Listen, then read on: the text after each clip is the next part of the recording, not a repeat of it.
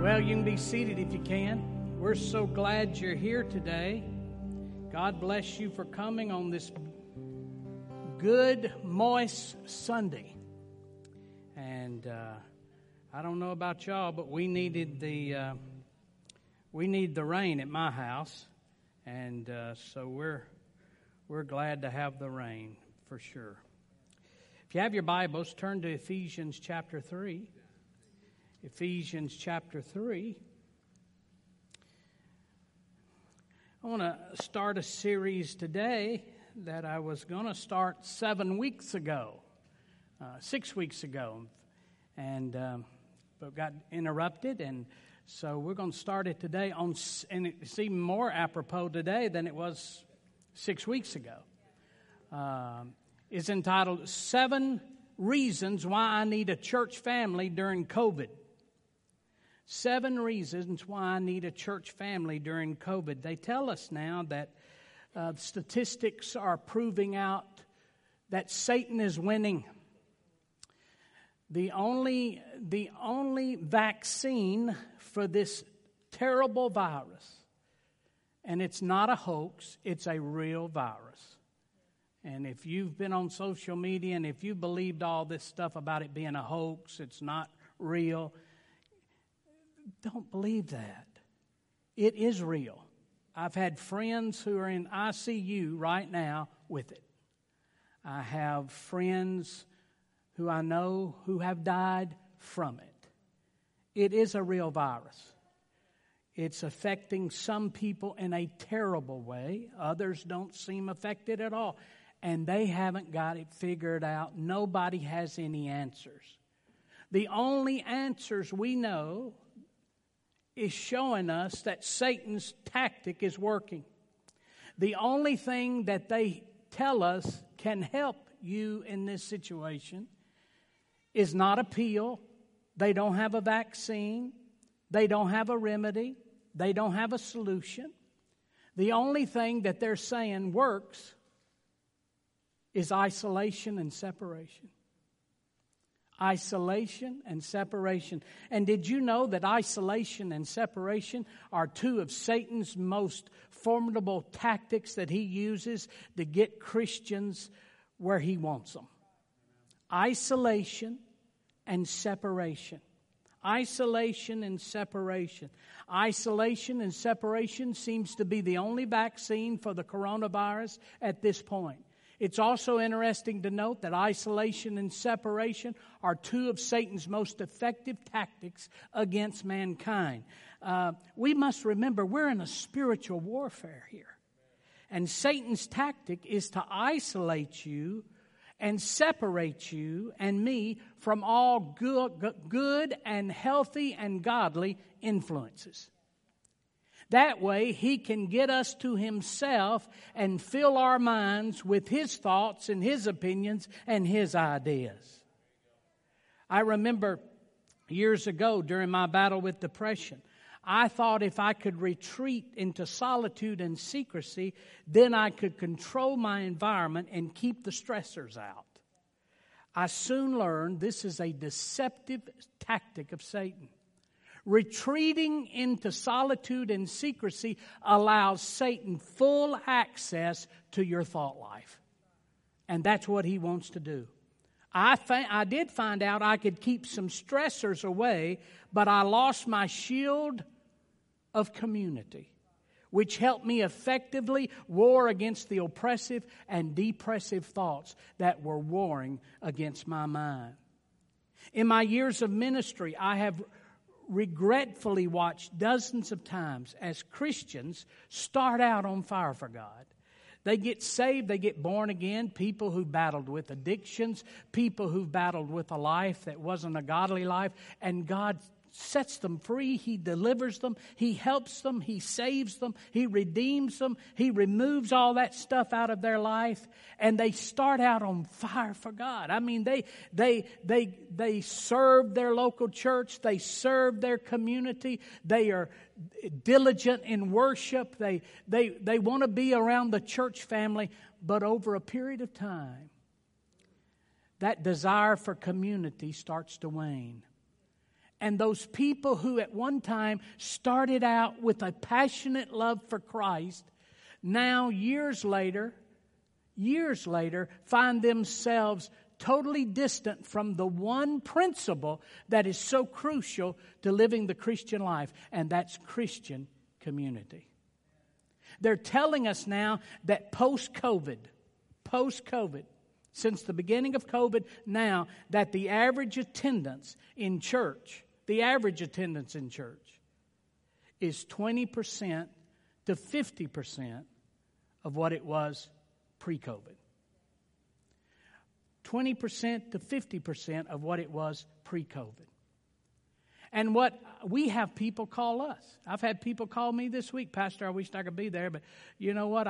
Y'all do such a good job on live stream. It's so easy. Just sit at home in your pajamas and attend church. Well, you know what? That's wonderful. That's great. I'm glad you're having a good time while other people are serving the Lord and serving their community. It's all about you anyway. And so we're glad you're having a good time. But that's not God's plan. There are 7 reasons why you and I need our church community more than ever during this COVID period. 7 reasons. Now, there are some people who are vulnerable. They're physically not well. They need to stay home. So we understand that. But at the same time, there's a lot of people right now that have gotten in the habit of staying home, and they were once involved in church, and now they just don't want to get up and go. Now, don't preach me down because I'm preaching real good here, but you know I'm speaking the truth, and I'm trying to help you, to warn you, to shock you. This is not the time to forsake the assembling of ourselves together. This is not the time to forsake. Yes, take precautions. You saw Amanda and I, we came in here with masks on today. We wear masks. You say, were you scared of the virus? No, I'm not scared of the virus. I'm not scared of the virus, but I'm a shepherd. And the shepherd looks out for his flock. The shepherd always looks out for his flock before he puts his personal rights. I've had people say to me, well, it's against my right. It's not against your right to try to protect somebody else. That's not against your right. It's your responsibility as a child of God to make sure that you're walking in the most protection, not only for you and your family, but for other people as well. Well, I just don't believe masks help. Well, you know, that's your opinion. We'll come see you in the hospital. And anyway, if they'll let us in. Understand, right now, it's not about our rights. It's not about our rights. It's about being a blessing to our community. It's about being a blessing to our community and presenting a safe environment for people to come. You know, we've had people that will write us and say, we really want to come. We watch on live stream, but we see so many people there that don't have masks. And we are older and we are not physically well, so we can't risk coming and getting infected. Now think about that. Think about that. 20% to 50% of people now are attending church compared to pre-COVID. Some for good reasons, some just lazy. So I want to encourage you during this time. This is the moment we need our church family. Well, I can see I've really started off in a bang. Turn with me to Ephesians. If I'm going to come back and do it, I might as well go ahead and shut her down right now. If they're going to get rid of me here, this is a good time, my first time back. Swing for the fence and miss it. Turn with me to Ephesians chapter 3, verse 14. Notice what he says. Ephesians 3:14. For this reason, I bow my knees to the Father of our Lord Jesus Christ. The Apostle Paul's talking to Christians here at Ephesus. He's not talking to an individual. He's talking to a church body. For this reason, I bow my knees to the Father of our Lord Jesus Christ. Now look at verse 15. From whom the whole family. Everybody say family.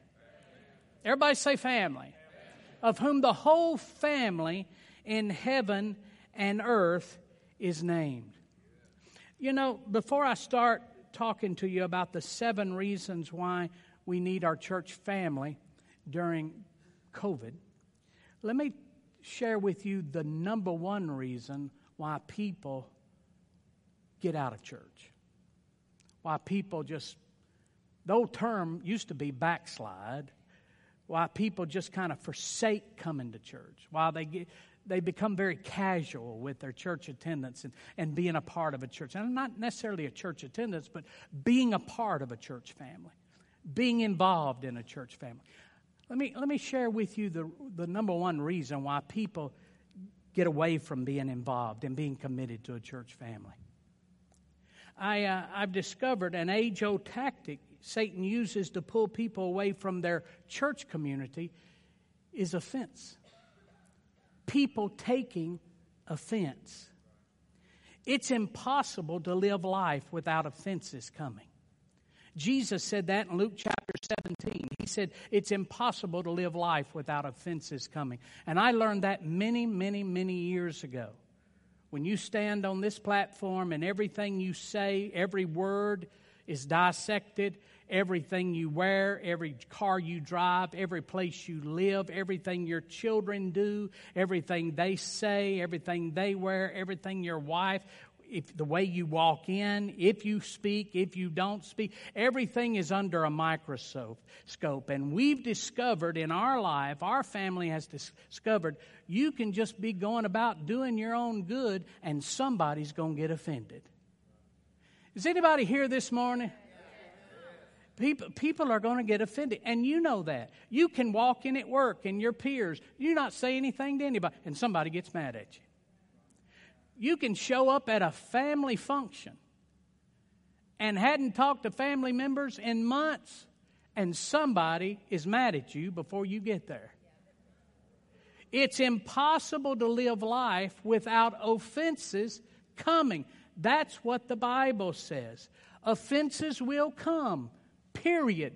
Don't be surprised when people get offended at you. Don't be surprised when they try to stain your reputation. Don't be surprised when they try to twist something you've said. Offenses will come, period. Someone will criticize you unjustly, speak falsehoods about you, and even start rumors about you to damage your reputation. Others will take advantage of your kindness and then pick one weakness in your life and exploit it. Offenses will come, and I'm going to tell you, I don't care how mature you are and how many times you've been through the rigmarole of being offended. It doesn't make any difference how many times they still hurt. They hurt today as much as they hurt 30 years ago. They hurt. When people unjustly criticize you, when people falsely accuse you, I want you to know it hurts. It hurts. And we must learn our spiritual maturity is not determined by my offender, the person who says is the offender. My spiritual maturity is not determined by what they said about me. My spiritual maturity is not determined by what they did to me. My spiritual maturity is revealed in my reaction toward my offenders. They might say, you're this, you're that, you're terrible, you did this. They don't determine my spiritual maturity. I determine my spiritual maturity. And my spiritual maturity is always revealed in my reaction toward my offenders. Look at Psalm 119, 165. Notice what it says. Psalm 119, verse 165 says this: Great peace have they which love thy law, and nothing. Everybody say nothing. Everybody say nothing. Nothing shall offend them. It just seems like everybody gets offended now. Everybody gets offended now over the least little things. But the Bible says if you are easily offended, you don't love the word of the Lord. The Bible says, great peace have they which love thy law, and nothing. Everybody say nothing. Nothing shall offend them. Listen, if I'm offendable, it's not that people are bad. It's that my word intake is lacking. If I'm offendable, it's not that people are bad. It's that my word intake is lacking. Great peace have they that love thy law, and nothing shall offend them. Look what it says in the New Living Translation. Those who love your instructions have great peace and do not stumble. Taking an offense is the first misstep into a spiritual stumble. Taking an offense. Now, I like to say it this way. Jesus said it's impossible to live life without offenses coming. They're going to come. Offenses will come, but I don't have to take the offense. I do not have to be offended by the offense. Or if it does hurt, I don't have to dwell on it and let it grow in me. I can turn it over to the Lord, cast all my care upon the Lord, and let Him take care of the situation. Great peace have they that love thy law, and nothing shall offend them. Now, here's what happens. Let me show you what happens. Sometimes an offense occurs, and if we're not careful, somebody does us wrong, somebody lies about us, somebody starts some rumor about us, somebody spins something they heard us say, they spin the story and that they heard us say, and they got offended or something of that nature. And if you're not careful, sometimes an offense occurs, and slowly that offense, will grow into a root of bitterness. Someone in the church does you wrong. This is how it plays out. I've seen it happen multiple times. Someone in the church does you wrong, or someone does something you don't agree with. At first, you mention it to one of your friends, and they'll say to you, well, what are you going to do about it? And we will say something like this, oh, nothing, it's no big deal. It's no big deal. Well, listen, it must have been a big deal, or you wouldn't have mentioned it. If you don't deal with it personally, that no big deal thing will turn into something you can't get over. Before long, anytime you think about that church, or anytime you think about that person, or anytime you think about that family member, or anytime you think about that product, or anytime you think about that company, that no big deal thing has stirred in you so long that it has corrupted your feelings toward that church, and toward that family member, and toward those friends, and toward that neighbor, and toward that company. See, I've learned that Satan loves to take advantage of unresolved, no big deals. If somebody's telling you something, if somebody's sharing an offense with you, and then they end the conversation, but it's no big deal. You need to understand, it's a big deal. Satan's working on them. That thing is festering in them. Remember, Satan is the accuser of the brethren. And suddenly the no big deal offense starts growing, and Satan points out all the problems of a certain church, or a certain family member, or a certain friend, or a certain neighbor. The whole time, Satan's scheme and tactic is working. He's trying to separate you and isolate you from godly influences and people who could help you and be a blessing in your life. Oh, hallelujah. Thank God for His Word. Let me show you how it works out. Turn with me to Hebrews chapter 12. Hebrews chapter 12. Let me just show it to you in the Word of God. Hebrews chapter 12, verse number 14. Look at Hebrews chapter 12, verse 14. I like what the New Living Translation says. It says it this way. Hebrews chapter 12, verse number 14. It reads this way. Work at living with peace. Work at living in peace with everyone. And work at living a holy life.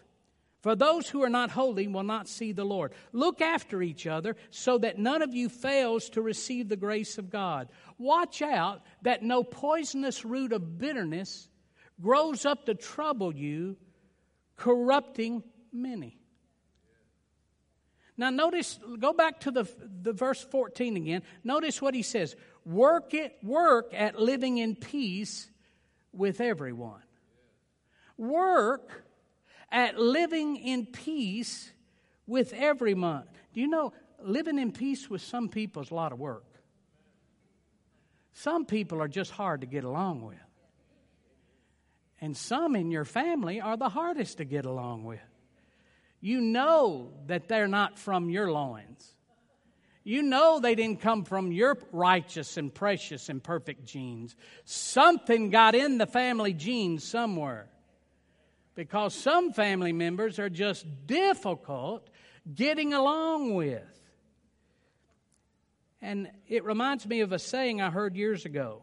And it goes like this. To dwell above with saints we love. Oh, that will surely be glory. But to dwell below with saints we know, well, that's another story.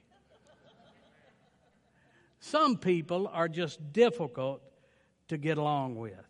But notice what he says. Work at living in peace with everyone.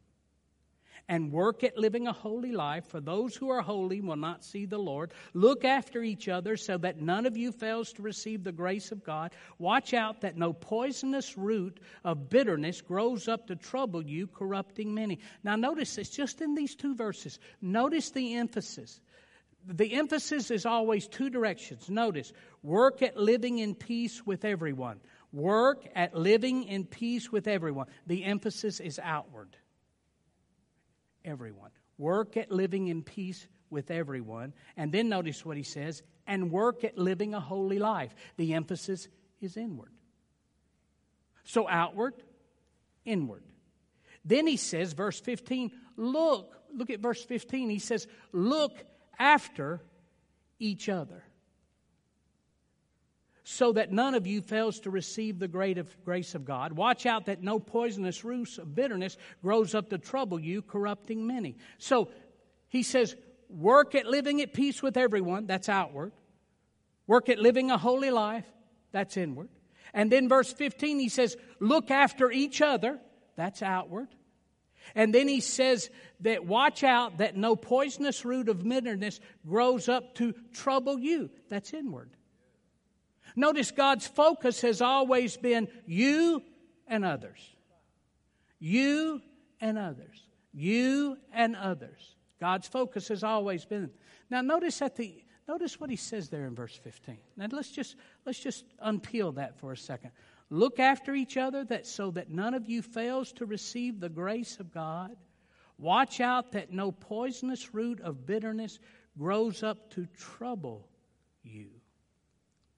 The phrase trouble you comes from the Greek word which means to trouble, to harass, or to annoy. It refers to something on the inside of us that bothers us so much that we are constantly pestered by the thoughts. In fact, it suggests a person who is so troubled that they are emotionally immobilized. Instead of moving on in life, they get stuck in the muck and the negativity of that experience, and where they wallow in it day after day after day after day. I have, and you have as well, have talked to people, and if a certain subject comes up that they were offended at, or a certain person comes up that they were offended with, or some incident happened that caused them offense in their life, whether it's been 5 years, 3 months, 10 years, I've even talked to some people that have been stayed offended for 20 years. When you talk to them and that subject is mentioned, boy, that bitterness comes up. It comes up. It's festering in them. It's annoying them. They are immobilized emotionally. They can't get past it. They just can't get past it. And if they don't get free from the offense on the inside and move on, notice what will happen. Notice what will happen. Notice what he says, verse 15. Look after each other so that none of you fails to receive the grace of God. Watch out that no poisonous root of bitterness grows up to trouble you. It festers in you. It annoys you and harasses you. And notice, if you and I cannot get rid of that, if we can't deal with that inwardly and spiritually, if it keeps festering in us, notice what happens. It will corrupt many. That word corrupt there means, in the original language, it defiles. And that word defile literally means to spill over. It will stain or it will spot. Do you remember what Jesus said? He said he was in Ephesians. He said, Paul said that when he comes back, he's coming back for a glorious church. Do you remember how he defined a glorious church? Without what? Spot or wrinkle. Do you think Jesus is coming back for a bunch of offended saints who are holding offense? He's not coming back for people who have spots. Spots caused by their holding offense. They haven't dealt with it on the inside. They haven't turned it over to the Lord. And notice what it says. If you let that thing annoy you and fester in you and harass you, it will corrupt many. It will spill over. If we are inwardly upset with someone and don't deal with our offense inwardly, eventually the offense will spill over and we will open our mouths and verbalize our ugly emotions. And nowadays people do it on social media. And when you see that on social media, you see someone's evidence of people who have been defiled. They're corrupted. They have allowed that offense, whatever it might be, to harass them so much and fester so much in it. And now they can't contain it. It spills over. And when our ugly emotions begin to spill over, we say bad things about people, and those words and comments have devastating effects on those who have heard us say it.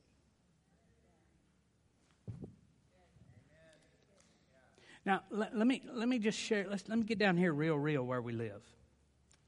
One of the challenges I've had over the years, personally, is that I get close to people. And if someone offends them, that person that I'm close to, or if someone offends my children, I do pretty good on most people until you mess with my children. And then I want to get you. Anybody know what I'm talking about? I'm working on that area. I might have to kill 2 or 3, but I'll get over it eventually.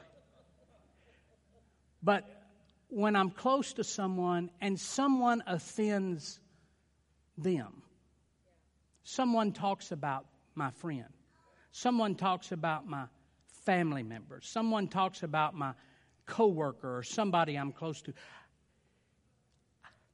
I sense it's a breach of loyalty if I don't take their offense. Okay, you understand what I'm saying? Devin's my son-in-law. I love him as a son. In fact, most of the time I love him more than I love my son. And anyway, if someone says something about Devin, or to Devin, if someone offends Devin, then I feel like my flesh feels like I'm not being loyal to Devin unless I side with Devin. People know what I'm talking about here. You understand what I'm talking about. And I have literally missed some things God had for me because I took somebody else's offense.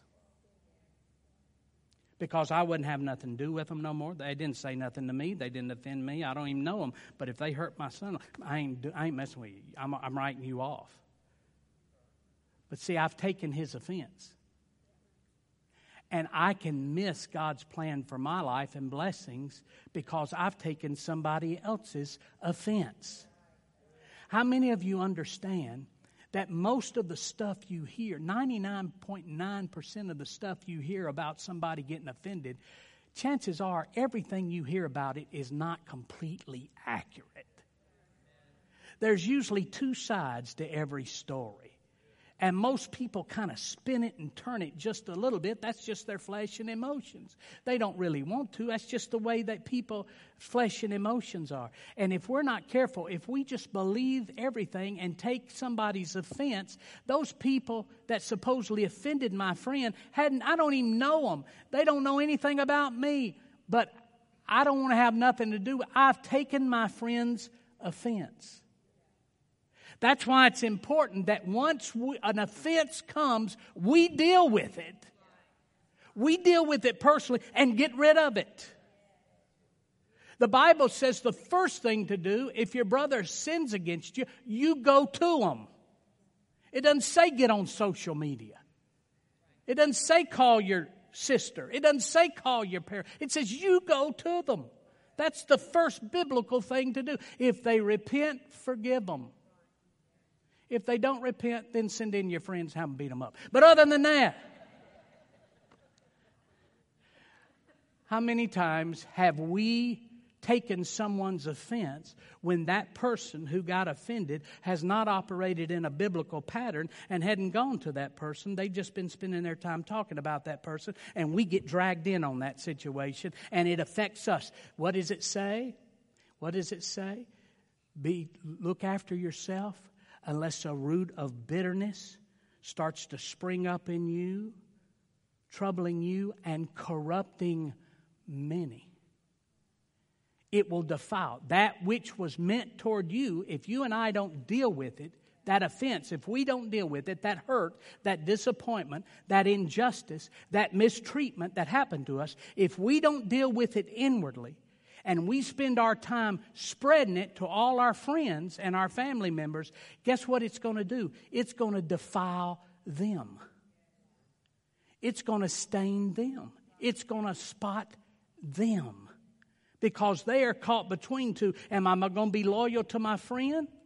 And everybody wants to be loyal to their friend. So you see how Satan, over some little thing, and here's what I've noticed. Here's the crazy thing. I've been offended. I have taken other people's offense because somebody got offended and they told me about it and I wanted to be loyal to my friend. And I've taken their offense and then would ask them 3 months later, well, how's that deal going? I got worked out 2 or 3 days afterwards. And they don't come back and tell you that it's all worked out. I've been mad at a person for 3 months, and the person they offended is no longer mad at them. That ain't fair. You see, but I got corrupted. And I spent 3 months, and you know what I probably did? I probably said it to somebody else. And then they, see, when we tell people about our offense, we can't control it any longer. As long as we can keep it here and on our knees in prayer and before the Lord, we can control our offense. But when we tell it, even though it's no big deal, but we tell it, we can't control it any longer. You don't know they're going to tell somebody, and they're going to tell somebody. And just our offense has the ability to corrupt dozens of people. And listen to what Luke 17 says. He says it's impossible but that offenses will come. But then he says, but woe. The King James says woe. You know what woe means? Woe. Woe means judgment. Woe to those through whom they come. It would be better, he said this, it would be better if King James, if a millstone were tied around his neck and he'd be thrown into the sea. Now, for years, I literally thought, and I got to close. I'll close with this. For years, I literally thought what that meant. If somebody offends you, don't say nothing. Don't say nothing. God's going to put something worse on them than a millstone being tied around their neck and thrown in the sea. God's going to get them. They might think they're winning now, but God's going to get them. Hallelujah to God. They're going to go, and they won't be able to get out. They're going a concrete block around their neck, thrown into Stones River, and we're going to sit there and raft right by them. See, that's not what he's saying. No, listen to what he says. It's impossible, but that offenses will come. But woe, judgment is coming unto whom, through whom the offenses come. Through whom the offenses come. When I'm offended and I talk it, I am the vehicle through which that offense is coming. He's not saying the person who did you wrong, I'm going to get them back. He's saying the person that did you wrong is out of the equation. If you spread it, judgment's coming upon you. Because the offender only corrupts and hurts one. The person who they are mad at or who they did wrong. The person who talks it corrupts many. The offender only hurts one. The person who talks about it, if they don't deal with it, they will corrupt a bunch of people. Satan doesn't want you at church. And he's winning that battle with a lot of people. And one of the main reasons he uses, whether it's COVID or non-COVID, is people get offended. Well, they hurt me. They hurt me. Them Christians hurt me. That church hurt me. How many times? We hear that every week almost. We haven't been at church for years. They hurt me. You know what happened? You fell prey to Satan's tactic of isolation and secrecy and separation. Stand with me, would you?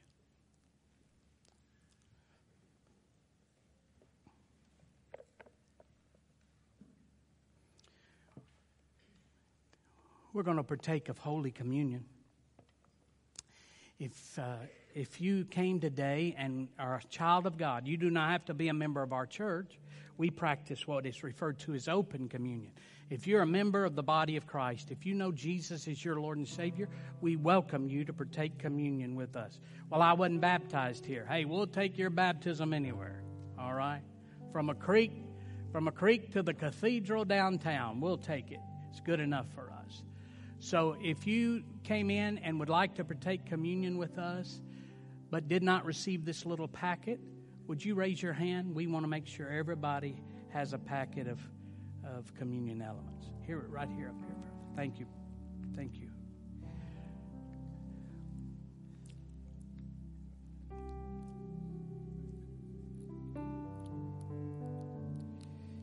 Now, if you will carefully pull back that transparent little tab, and it unveils the wafer. If you're watching us on live stream, if you have some juice or crackers or piece of bread, whatever you have, you say, I don't have grape juice. Well, it doesn't make any difference. Get you some Powerade. Glory to God.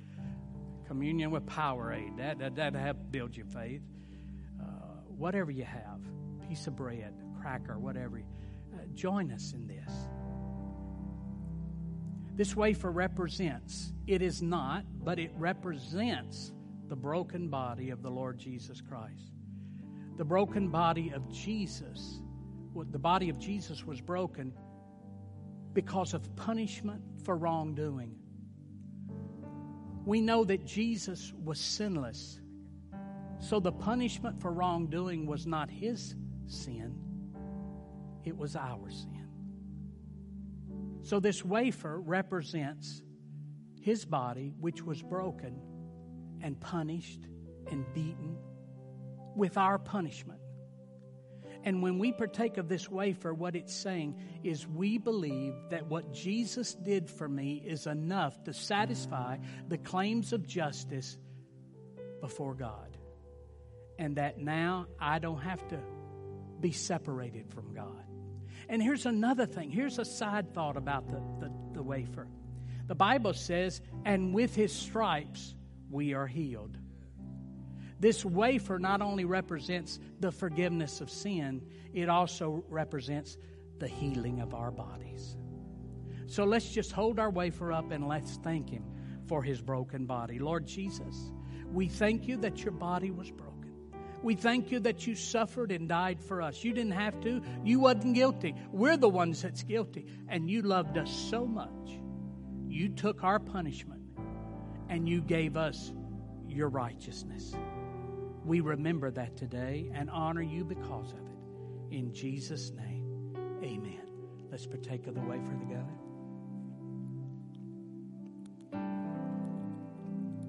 Now pull back the other tab real carefully. The juice represents the blood of Jesus, and oh, the blood of Jesus. The Bible says that this juice represents the power of God over Satan. The Word of God tells us in the book of Revelation, and they, the Christians, we overcome Satan by the blood of the Lamb, what this juice represents, and the power of our testimony, or our testimony that proclaims the blood of Jesus has been applied to our life. So let's just thank Him for the blood. Father, we just hold up this juice and just remember your blood that covers us and cleanses us, that you shed on Calvary so that we could be righteous and redeemed and take authority over the enemy. And we thank you for it in Jesus' name. Amen. God bless you. Let's partake. Amen. Well, I'm getting ready to. I want to pray for you as you leave and bless you. We haven't been passing offering buckets because they tell us that that maybe that if somebody is infected and they don't know it and they touch that and somebody else touch it. So we don't know, but we're just doing everything in our power to be safe. So we're not passing offering buckets, but what we do, we have offering buckets at each exit. And I just want to encourage you in your giving. I will tell you this. I tell you the good. I tell you when it's not so good. The month of June financially for our church was the lowest month financially this whole year. And so I just tell you that we didn't get where we need to be budget-wise the whole month of June. And I talk to pastors every week, and this is starting to be a trend, is at first people were really excited and making sure their church was taken care of and their giving was faithful and consistent. But as time, church giving has started to wane. And some churches have had to lay off staff, and some churches have had to cut back ministries, and a couple that I know of have even had to shut their doors for a short period of time. They just can't pay the bills.